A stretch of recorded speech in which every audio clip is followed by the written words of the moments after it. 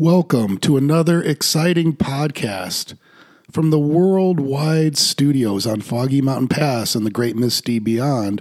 I am Charles Facktor, your host for The Decline and Fall of America. This episode we have today is on a fascinating subject. It's about the massive increase in gambling in America, and in particular, sports gambling. And is it just another sign of the decline and fall of America? That's the question we will be discussing today. Now, you may say, well, who cares who's betting on what sporting events? Well, a lot of people apparently do. For hundreds of years, it was illegal to bet on sports. Why? Because when people start betting on sports, they start thinking of ways that they can rig a match, that they can fix it, that corruption seeps its way in. You may say, well, that hasn't happened very often. Well, you'd be wrong about that. The World Series was fixed in 1919 by the White Sox, who later were called the Black Sox because they rigged the World Series. Boxing matches are rigged, oftentimes. Tennis matches have been rigged. You don't have to get to the players. They can simply bribe the referees or the umpires. In a soccer match, that's just one person. So FIFA, FIFA, the World Soccer Association, is known and notorious for its corruption. So, yes, there is corruption in sports in the same way that there is corruption in politics. You can make a lot of money if you're sports betting. Well, for hundreds of years, it was illegal to bet on sports because people didn't want these competitions to be rigged. Moreover, there has been a question in societies whether or not gambling is a good use of limited financial resources. I mean, after all, a person that earns a living, if they're betting their money at a casino or if they're betting their money on off-track betting, or in this case, if they're betting their money on sports matches, that's money they're probably going to lose at some point in time, and that's money they're not bringing home to their families. Their children aren't getting that money. Their spouses aren't getting that money. They themselves are not spending the money on their own survival. And when people develop gambling addictions, not everybody, but just like alcohol or drugs, a significant portion of people develop addictions. Then what happens? Well, they lose everything. They lose their jobs. They lose their homes. Gambling addictions cost relationships. And so, I mean, it's a whole host of social problems. So America and other nations have oftentimes made gambling illegal. Now, they have created special exceptions. Of course, I don't necessarily agree with those. But it is legal in some places to gamble. For example, in New Jersey or in Nevada, particularly Las Vegas, it's legal to gamble. It's also state lotteries have replaced illegal numbers betting games. So it's legal to bet with the state in the form of lotteries. And of course, if you're on Native American reservations, you're allowed to gamble there as well because the federal government, after accepting all kinds of bribes from the tribes, the federal government has decided to give them exclusive rights to run casinos in most of the rest of the country. That has created its own host of problems, not the least of which is political corruption, but we can address that on a different podcast. But today what we're talking about is sports betting. Well, how big of a problem is it? Well, it was just legalized a couple years ago, and last year alone it increased, sports betting that is, increased 98% in 1 year. It is now $80 billion a year and growing at the rate of 98% per year. $80 billion is a lot of money. That's $80 billion that is not being spent on businesses. It's not being spent on homes or cars or medical bills or college educations or trade trainings or anything else. No, it's being wagered away in the form of sports betting on games, on all kinds of sports. So let's look at this explosive, skyrocketing growth of sports gambling, and let's ask ourselves, if it's growing at the rate of 98% per year, well, that means next year it would be $160 billion.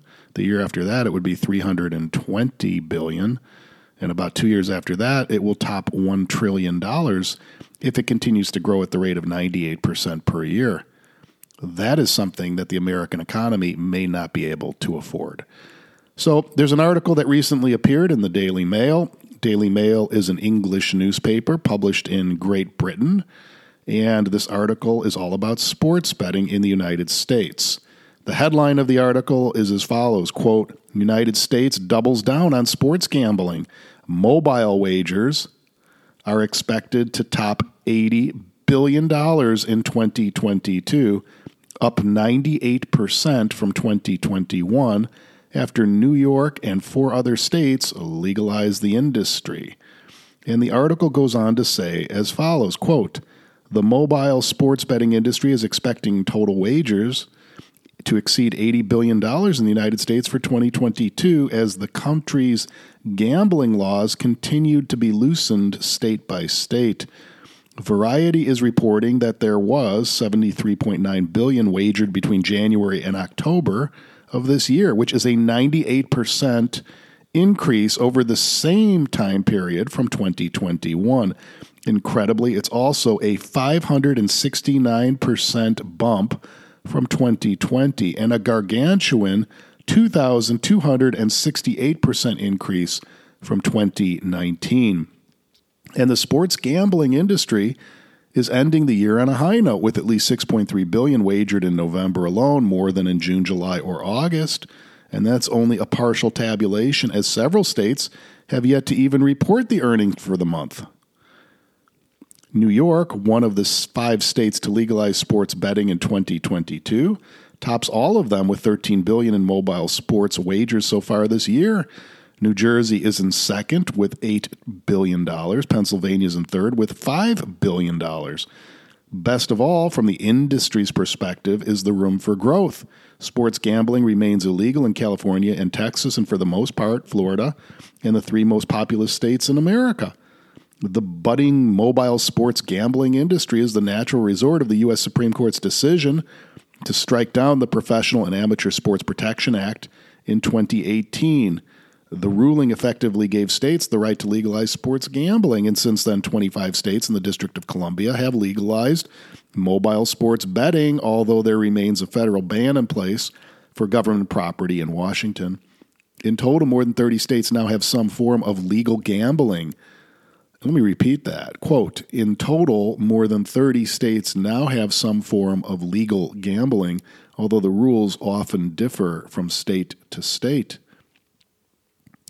Quote, the industry's momentum hit a setback in California in November when voters rejected a series of initiatives set forth by the gaming industry and Native American tribes. Quote, but that impediment may prove to be short-lived. That impediment may prove to be short-lived as other states reap the tax benefits from mobile sports gambling. The trends also appear to be helping sports leagues, which are benefiting from a clear link between engagement and wagers, according to Variety, for instance, those betting on the NFL. Quote, Variety study did find a clear link between engagements and wagers. For instance, 67% of those betting on an NFL game were more likely to view it as well, unquote. Well, that's the article from the Daily Mail newspaper, and let's talk about it. I mean, it describes just absolutely massive increases in sports betting, and when they call it mobile betting, I believe they're referring to betting that takes place on people's cell phones. So they're not using a computer to do it, they're doing it on their cell phones. But what an increase, 98% in 1 year and several thousand% increase in sports betting in just a few years. And what does this mean? Well, it means there's a lot of demand. I mean, it's only legal in 4 states, that sports betting that is. And so basically you've got what? You've got 46 other states that haven't legalized it yet but are in the process of doing so. And of course, as the article pointed out, 30 states have other forms of legalized gambling. So we've seen what I'm trying to say is we've seen a dramatic increase in gambling in the United States. And it's legal now, not everywhere and not all forms, but it's increasingly becoming legal. In the same way that the United States, and I've discussed this in previous podcasts, is in the process of legalizing drugs. It is also legalizing prostitution. I've talked about that in previous podcasts. And in this podcast, we're talking about the legalization of forms of gambling. These all used to be referred to as vice crimes, right? Police used to be called, prosecutors would throw people in jail for vice crimes. Vice was prostitution, it was drugs, it was gambling. Well, now what we're seeing is these things are being legalized. They're becoming normalized. They're becoming part of the American culture. The question I'm asking today, is that a form of strength or is that a form of weakness? I mean, yes, you can regulate it. You can tax it. You can take the criminality out of it. You can get rid of the mob or the mafia. But on the other side, on the flip side, you see an increase in the amount of these vice actions, more people engaging in prostitution, more people engaging in drug use, more people engaging in gambling. And with those increases, you see a dramatic increase in addictions. And of course, you see a dramatic increase in corruption because all of these entities who want to make all of this money are bribing politicians to have these laws passed. And of course, both of our corrupt political parties are more than happy to take billions of dollars in the form of bribes, or as they call them, campaign contributions, in order to legalize gambling in their own jurisdictions and to put all that money into the politicians' pockets. So there's some good aspects of this, like you can take criminality out of it, but the bad aspects of it are you increase governmental corruption. But a good aspect of it is you're collecting taxes for the first time. That's a positive. Of course, the bad aspects of it are that more people are developing addictions to these things. So it's an interesting scenario. I don't necessarily have a clear answer on it. I'm just pointing out what's going on. I don't hear anyone in television or, I don't really read a whole lot of newspapers on this topic, just this one article I've seen recently. Is anyone talking about the fact that these dramatic increases in America's gambling habits are happening? And when we take billions and someday soon trillions of dollars out of the economy and put them into the pockets of a few people that are running sports gambling empires, what does that do to an economy when that money is no longer available to businesses and banks, when it is no longer available to people at home, to families? And all that money is now being used for vice, even if it's legal. It's not being used for other purposes. And what kind of distortion will that create in the American economy? Is the fact that we are now engaging in more vice than ever before, isn't that a sign of the decline and fall of America? I am your worldwide podcast host, Charles Facktor, broadcasting from the Foggy Mountain Studios in the great misty beyond, and I am wishing you a great day.